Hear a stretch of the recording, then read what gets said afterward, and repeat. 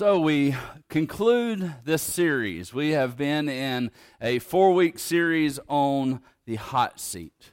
We have talked about different elements of tough topics that a lot of times are conversations that might be going on in the world that a lot of times we don't talk about in church.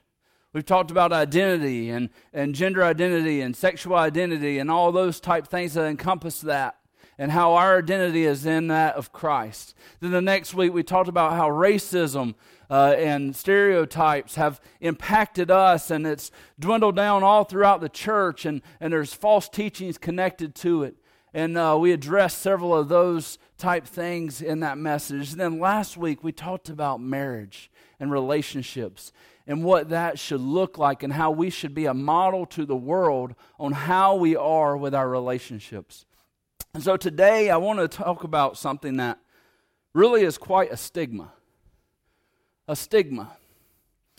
A stigma, one that I grew up with, and is one that with a learning disability. I was diagnosed in middle school having attention deficit disorder. I remember it was a stigma though because people didn't talk about it. But what I discovered is a lot of my friends had ADD. Many of them had ADHD, but I had just the form of ADD, where I had trouble focusing. And so, Mom and Dad took me to the doctor, and, they gave me some medicine.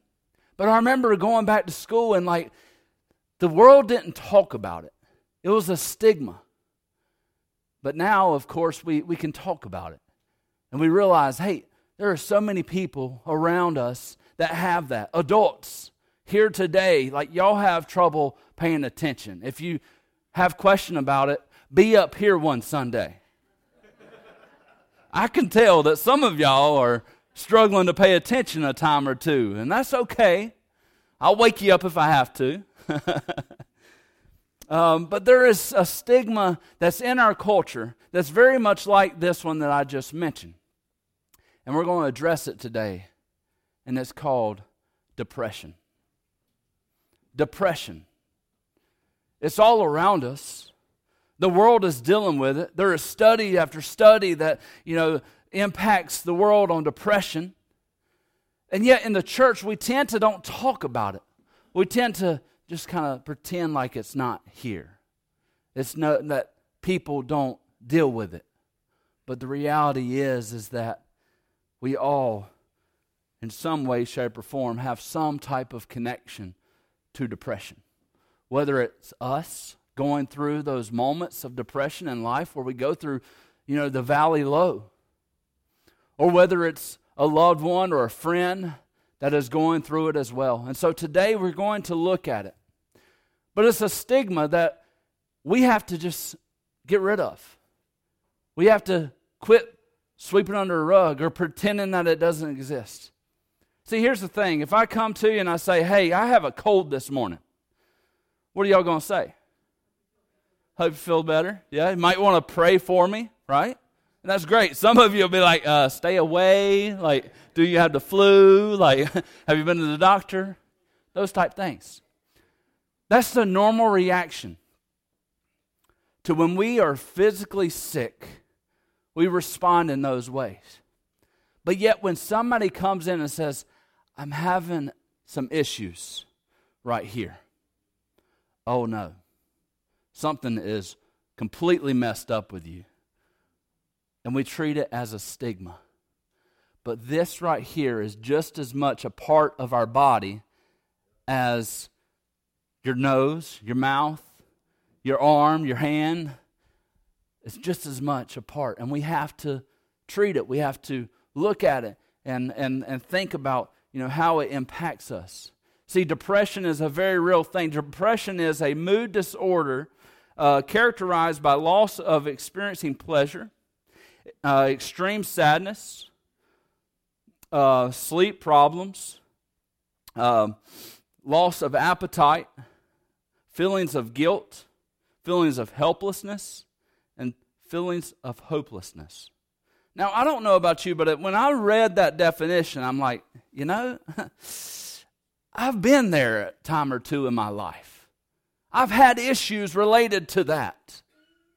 But yet many of us, we think that, oh, well, that doesn't impact me. Or it doesn't impact this church or our community. I'm here to tell you, yes, it does. It greatly impacts our community and our families, to even you as an individual. Like, you will go through moments of despair. May we not fall into it and not get out of it. May we realize that it is very real, and we have to go to Jesus about it. 1 out of 9 people are on some type of depression medicine. So if you go and you greet 9 people this morning, chances are one person that you greeted this morning is on some form of depression medicine. Yet we treat it like a stigma in the church and in our world. 1 in 5 people have at some point in their life been on some form of depression medicine. 1 in 5. Since 1998, antidepressant medicine has gone up 400% and continues to climb. Depression is real. Depression is affecting us. If we continue to treat it like a stigma, if we don't go to the Word and see what the Word says about it, I believe that will continue to climb. And may it not climb, may it go down. See, this is one of the number one health problems in our world today. Yet we don't talk about it. Or if somebody comes forward and says, I'm dealing with this, maybe sometimes in the church's culture as a whole, you tend to ostracize that person. You tend to treat them like a leper. Back in Scripture, when lepers were identified, they spent time outside of the city gates. May we not respond that way. And so today I want to start off by this, is it's okay not to be okay. We'll start there. It's okay not to be okay. See, the church answers as we come in, we say, hey, how are you? Oh, I'm fine. You aren't fine. Like every Sunday that I greet you, you might not be fine. And it's okay for us to be honest with one another and say, you know, I've been having a terrible week. I'm not feeling well. Like this happened. Because you know what Christians are supposed to do is we're supposed to carry one another. We're supposed to carry one another's burdens and to lift one another up. But yet, we come in and we say, oh, I'm fine. But see, my good friend Davey Blackburn, which is my college roommate, he is really one of the pastors that's really speaking out against depression and grief. Davey is one that I mentioned when I first came here. Davey, he was on national television a few years ago. I think it was about 5 years ago, if I'm not mistaken. His wife was killed in a home invasion in Indianapolis, Indiana. And so he came back from the gym and he finds his wife bleeding out, and they rush her to the hospital, and 24 hours later, she dies. He didn't know when he got there that she actually had a wound that was caused from a bullet. But she took 3 bullets, and it took her life. And it was a home invasion with a robbery, and it was just an awful story, and they're still in the court system and trying to prosecute and things like that. But he has basically taken that situation, and God has actually taken that situation and turned it for good, where he is going and he's speaking out at different churches and in communities and saying, hey, grief is real, depression's real, and he says this, that it's okay to not be okay, but it's not okay to stay that way. We can come in here and say, hey, I'm not okay. I am in a very dark part in my life. I feel like I'm at the valley low. I feel like I'm not okay. But we don't want to stay that way. We don't want to stay in despair. We want to turn to Jesus. We want to turn to one another and lift each other up. that's what the church should model. An author of a book called The Depression Cure says that we are never designed for this indoor, social, isolated, fast food laden, sleep deprived, frenzy pace of modern life. But yet if you look at our modern life, our cell phones, our social media, our lack of identity, our different things that's going on, our narcissistic lifestyles, our selfie generation, that we tend to bring this on ourselves within our generation. We are living in this frenzy of a lifestyle that is the modern age, but I'm telling you that it is affecting us. It is affecting us greatly, because if you look back just in that stat, 1998 to now, a 400% increase. Like, it impacts us. And if we go even deeper with this depression, it impacts us greatly, because 800,000 to 1 million people worldwide will commit suicide this year. Up to a million people. And see, the stats are kind of from 800,000 to 1 million, because like some nations don't keep track of those records and things like that. In America alone, 40 to 50,000 Americans will commit suicide this year. That's about 110 people a day will commit suicide this year. Depression doesn't affect us. If you don't realize that it does affect us, like, something's wrong with you. Like, this is one of the number one killers in kids 15 to 25. Like, our youth ministry, they are dealing with this. There's, anxiety, there is depression. There is things like that's going on in their school system, and we as a church have to be there for them to process through those feelings. It's very real. And it's time for the church to talk about it and not treat this as a stigma. A pastor that I look up to, Chris Hodges, said this, that suicide is a permanent, irreversible attempt to solve a temporary problem. These are temporary problems. Depressions, those feelings, those are temporary. But yet, this is a permanent, irreversible attempt to solve temporary problems. But see, the problem is that the church doesn't speak on those temporary problems. So we get to the point where we're having to address suicide. And it's very real. Many of you probably have someone, a friend, a loved one, that has taken their life. My grandfather took his life. I never was able to meet him because he was dealing with depression and people didn't talk about it. You didn't talk about it in that day and age. But it's very real, and we have to talk about it. Pastor Rick Warren, who is a pastor who wrote the book, The Purpose-Driven Life, very world-renowned author and pastor. Just a few years ago, his son was going through depression, and they were really unaware of it. They weren't talking about it a whole lot in the church. And his own son took his own life, and it greatly impacted their life to the point where he's like, you know what? We have to be talking about this. And so he started to develop resources and challenging churches and pastors to talk about that. And one thing that he really emphasizes is this number that I'm going to put on the screen. And that's for any one of you. I don't doubt that somebody here today has been going through this. Actually, last night we were at the conference, and even Louis Gigolo spoke on the suicide rate that's impacting our generation.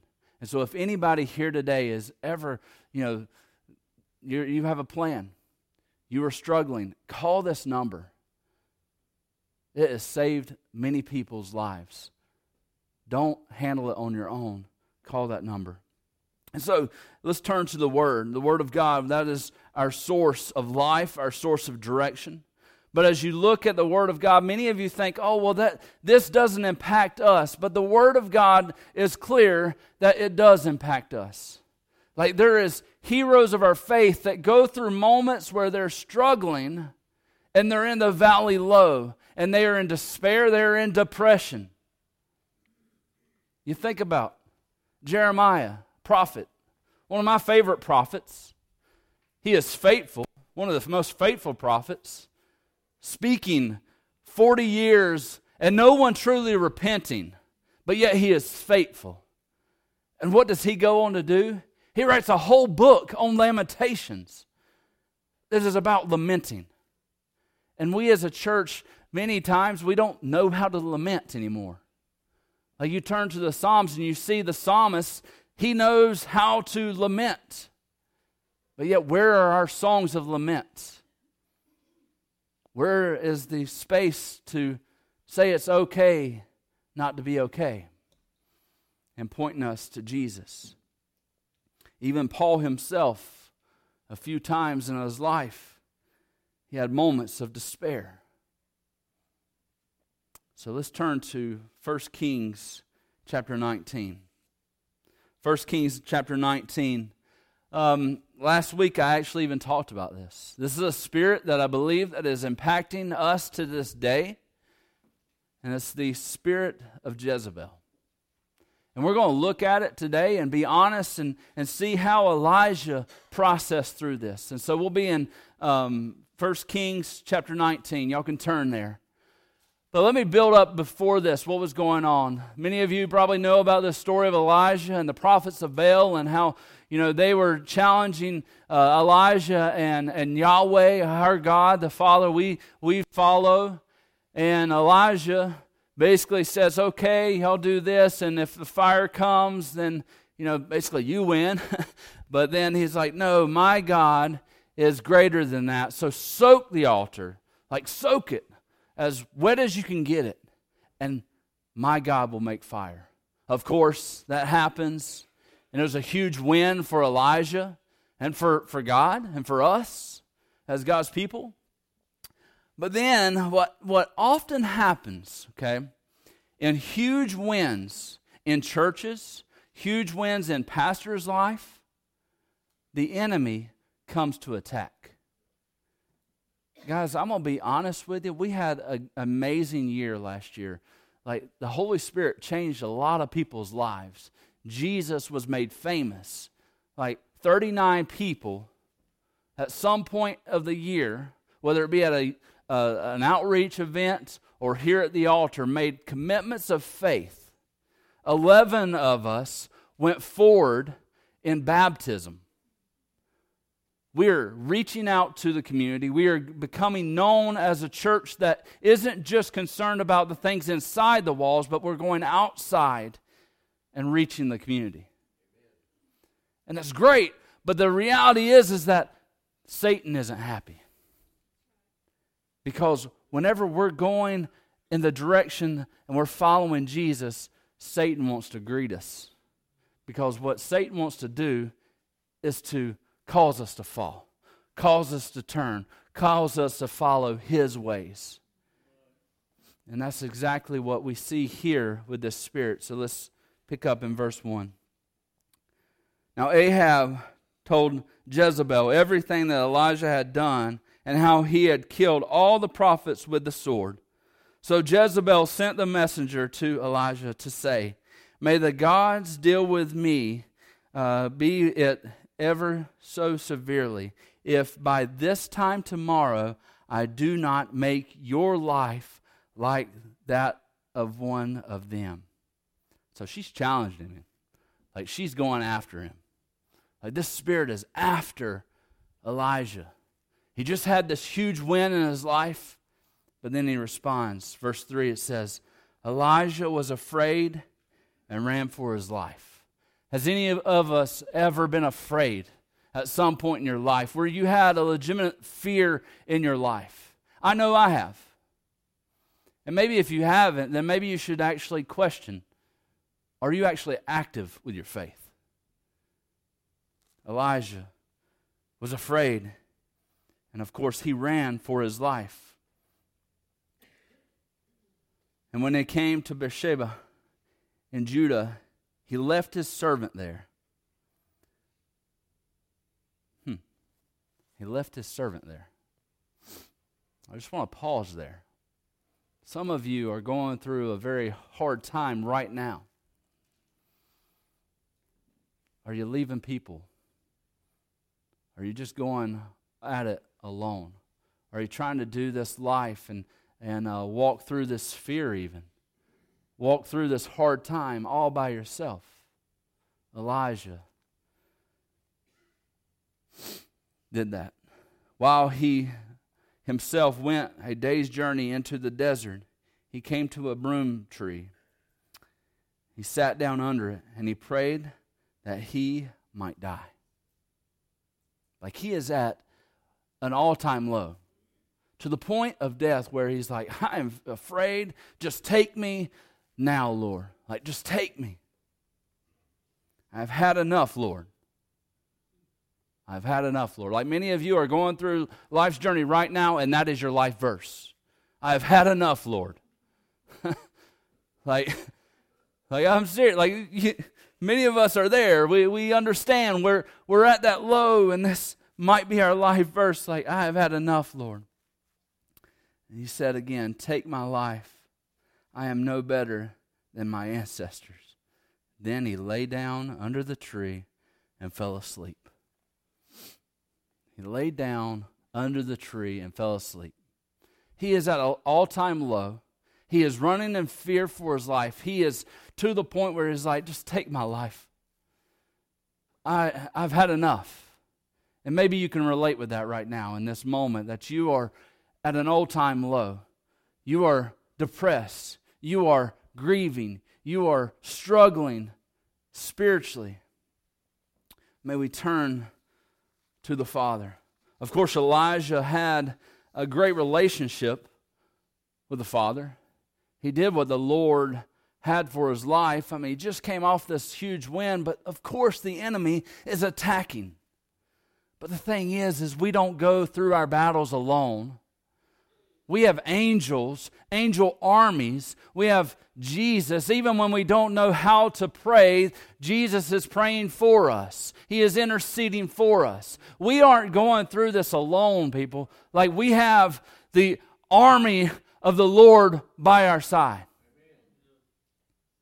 But yet many of us try to go in it alone. And we don't turn to the one who is the source of power, of direction in our life.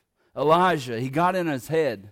Many of you probably have got in your head where you think, oh, it could be this. I shouldn't have done this. Or, man, I wished I wouldn't have went this direction in life. Or, why is this happening to me? And you're processing all in your head what's going on. You can't stay there. And you shouldn't be alone. You shouldn't go through this together. We need to band together and go together. But then another thing that Elijah did was he followed his feelings. Now, feelings are real. I am honest about that. Feelings are real. If somebody says that feelings are real, like punch them. They'll say, oh yeah, it's real now. Like, if you're alive, like, feelings are real, but we can't follow our feelings. If you follow your feelings, it will take you all kinds of ways into the world. Our feelings can be misleading at times. But the truth that is in Scripture is what we should hold on to always. And then, of course, Elijah begins to compare. I am no better than my ancestors. I am to this point, many of you are probably like this one, I am to this point because my grandfather was like that. Or, this is what my ancestors dealt with. I'm no better than them. Turn to the Lord. And I love what the angel of the Lord did. So, Elijah's going through this hard time and he's struggling and he takes a nap. Like, many times you're going through those hard times and, depressed times of despair. Like, sometimes the most spiritual thing that we can do is just rest. Most of the time, whenever people are going through all these hard times in the world, they're losing sleep. Some of the most godly counsel they can receive is just go home and take a nap. Go home and Sabbath. And so he took a nap, and of course the angel of the Lord came back a second time, the angel of the Lord came and he said, "Get up and eat." And he took him, and he there by his head there was a cake of bread. I'm like, wow, like God made, angel bread, angel food cake right there. Fed him right there at his head. As he wakes up, he sees this bread, he eats it, he drinks water. He ate and drank, and he lay down again and went back to sleep.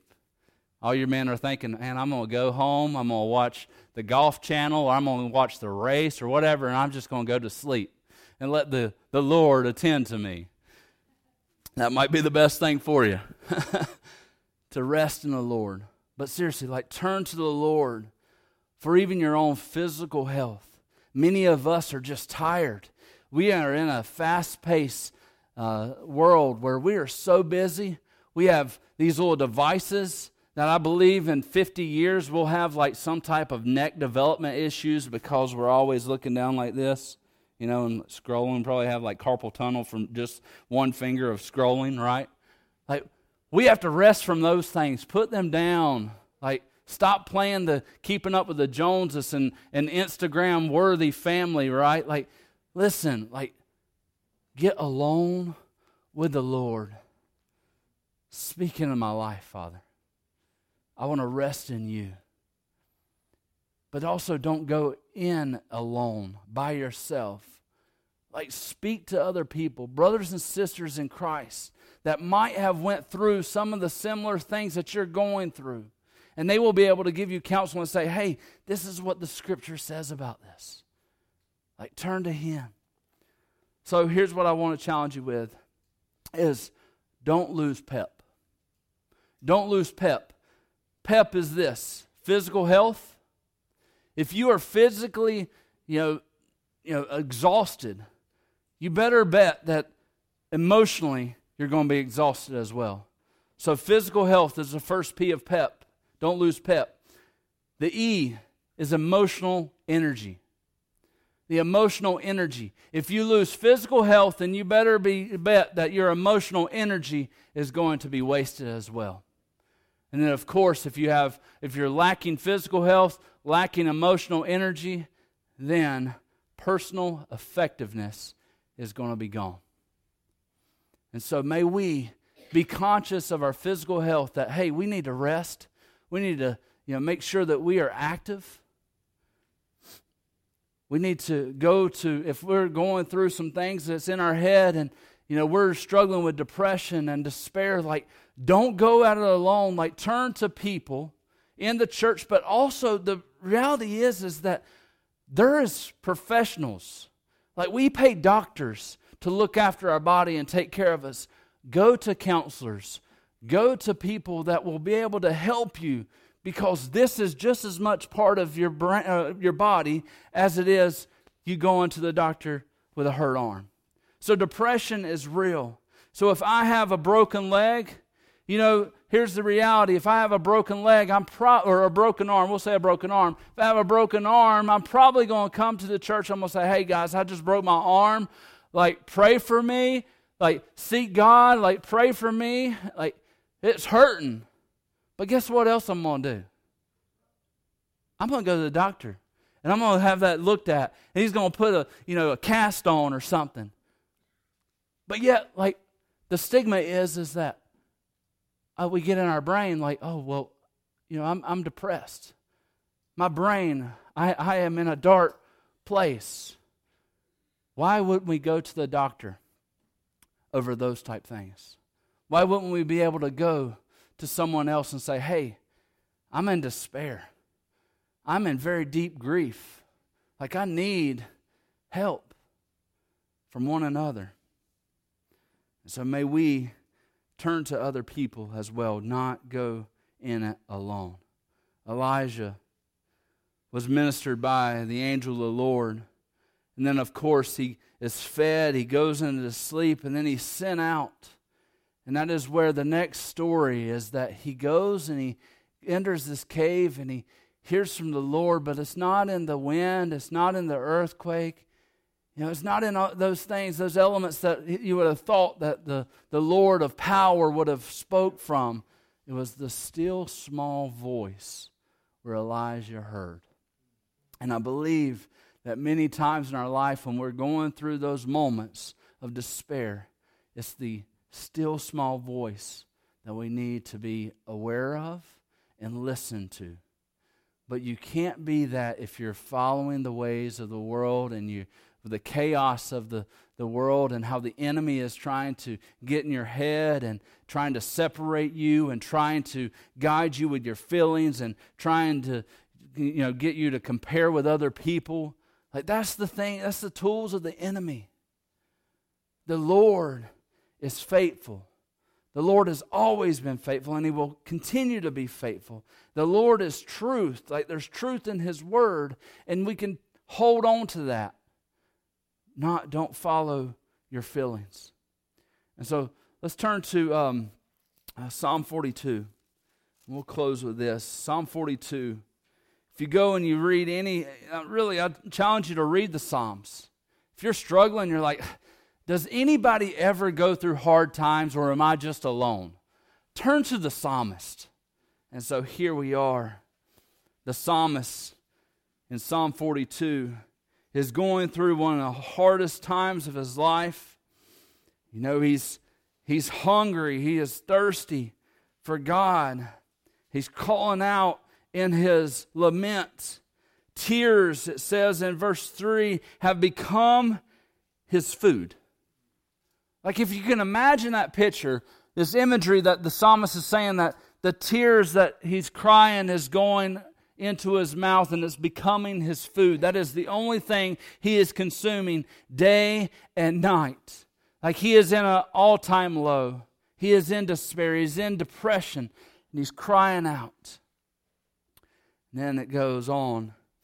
And it says that he is, in verse 6, it says that, my soul is downcast within me. Therefore I remember you. And so his soul is downcast. Like, the psalmist understands when we go through tough times. He actually understands whenever we go through tough times, because if you go back, he also says in verse 3 that the men would say to him all day long, where is your God? Many of you are going through tough times and people are reminding you, well, where's God? Like, if you follow God, then where is He even in this despair?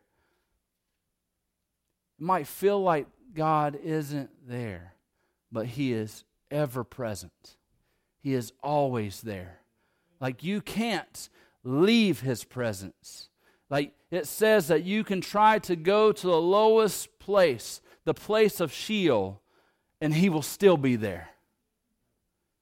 You can't leave His presence. He is always after you. And that's exactly true of the psalmist, where he was in this despair and he's crying out. And I love what the psalmist does. And he does this throughout his psalms and throughout this teaching here in the Psalms. And it says this in you see it in multiple places, but it says, put your hope in God, for I will yet praise Him. For I will yet praise Him. And you see that in verse 5.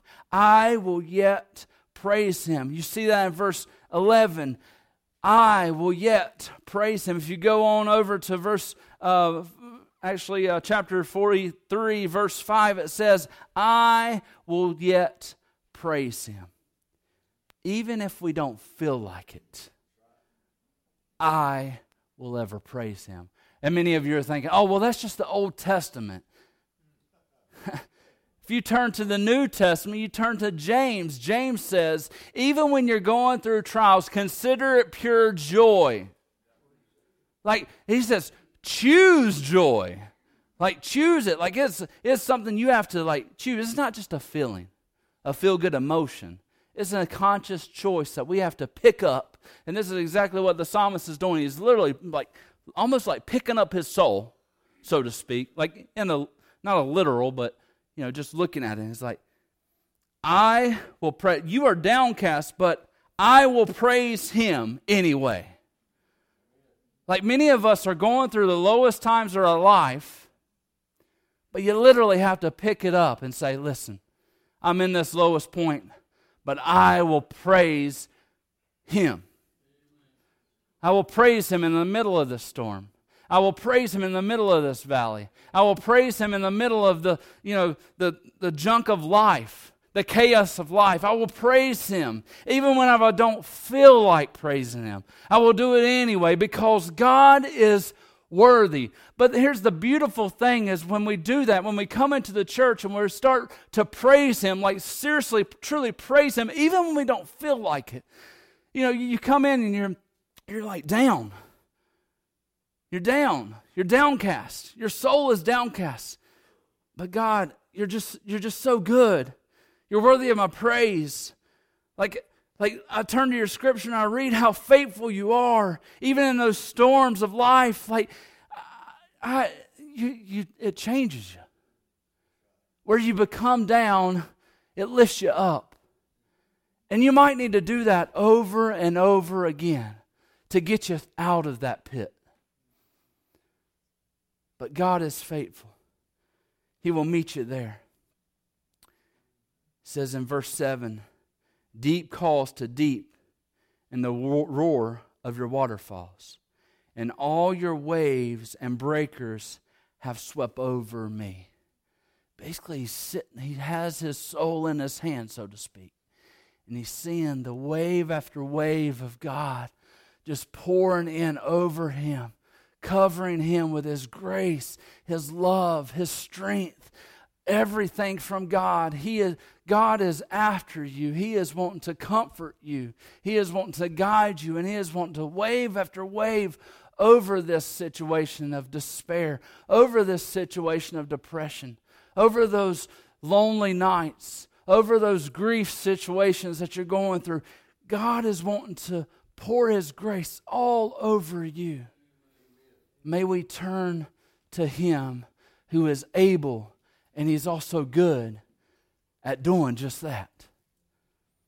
Don't go at life alone. And I'll close with this as my mom comes and plays softly for us. I'll close with this.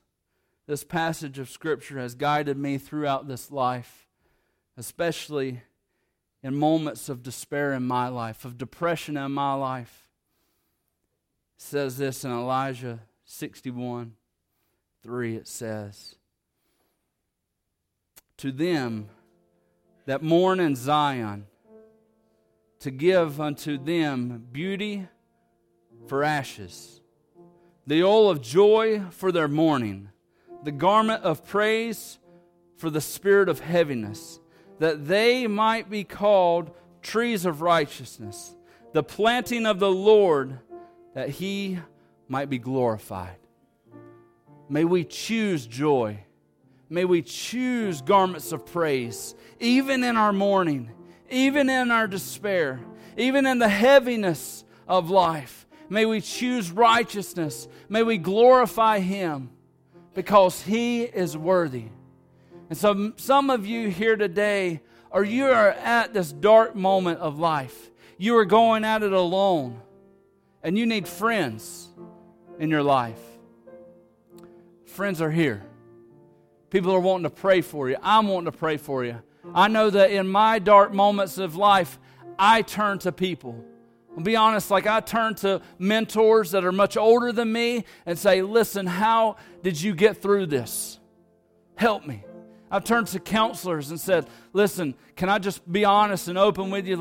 I'm here speaking in my life. Of course, this Christian counselors I really recommend because I want them to speak truth into my life. But there is Christians here today that have probably went through those stages, those moments, and they're wanting to encourage you here today. And so today we're just going to open up the altar. If you're here and you're depressed, if you're struggling in life, and you just need a friend, may you come, bow before the altar. Of course, Jesus is our perfect friend who came down, left heaven to come into this earth. And He cares so much about you, so much that He was willing to die on a cross for your sins. But He didn't stay in the grave. He defeated Satan. He defeated darkness, and He rose to life. And He's wanting to do that in you as well this morning. May the same resurrection power that was in Jesus be here today, in this hour, in this moment. And so if you are struggling right now, just come before. And church, Christians here today, gather around these people. Lift them up. Lift them up today. Let's turn to Jesus.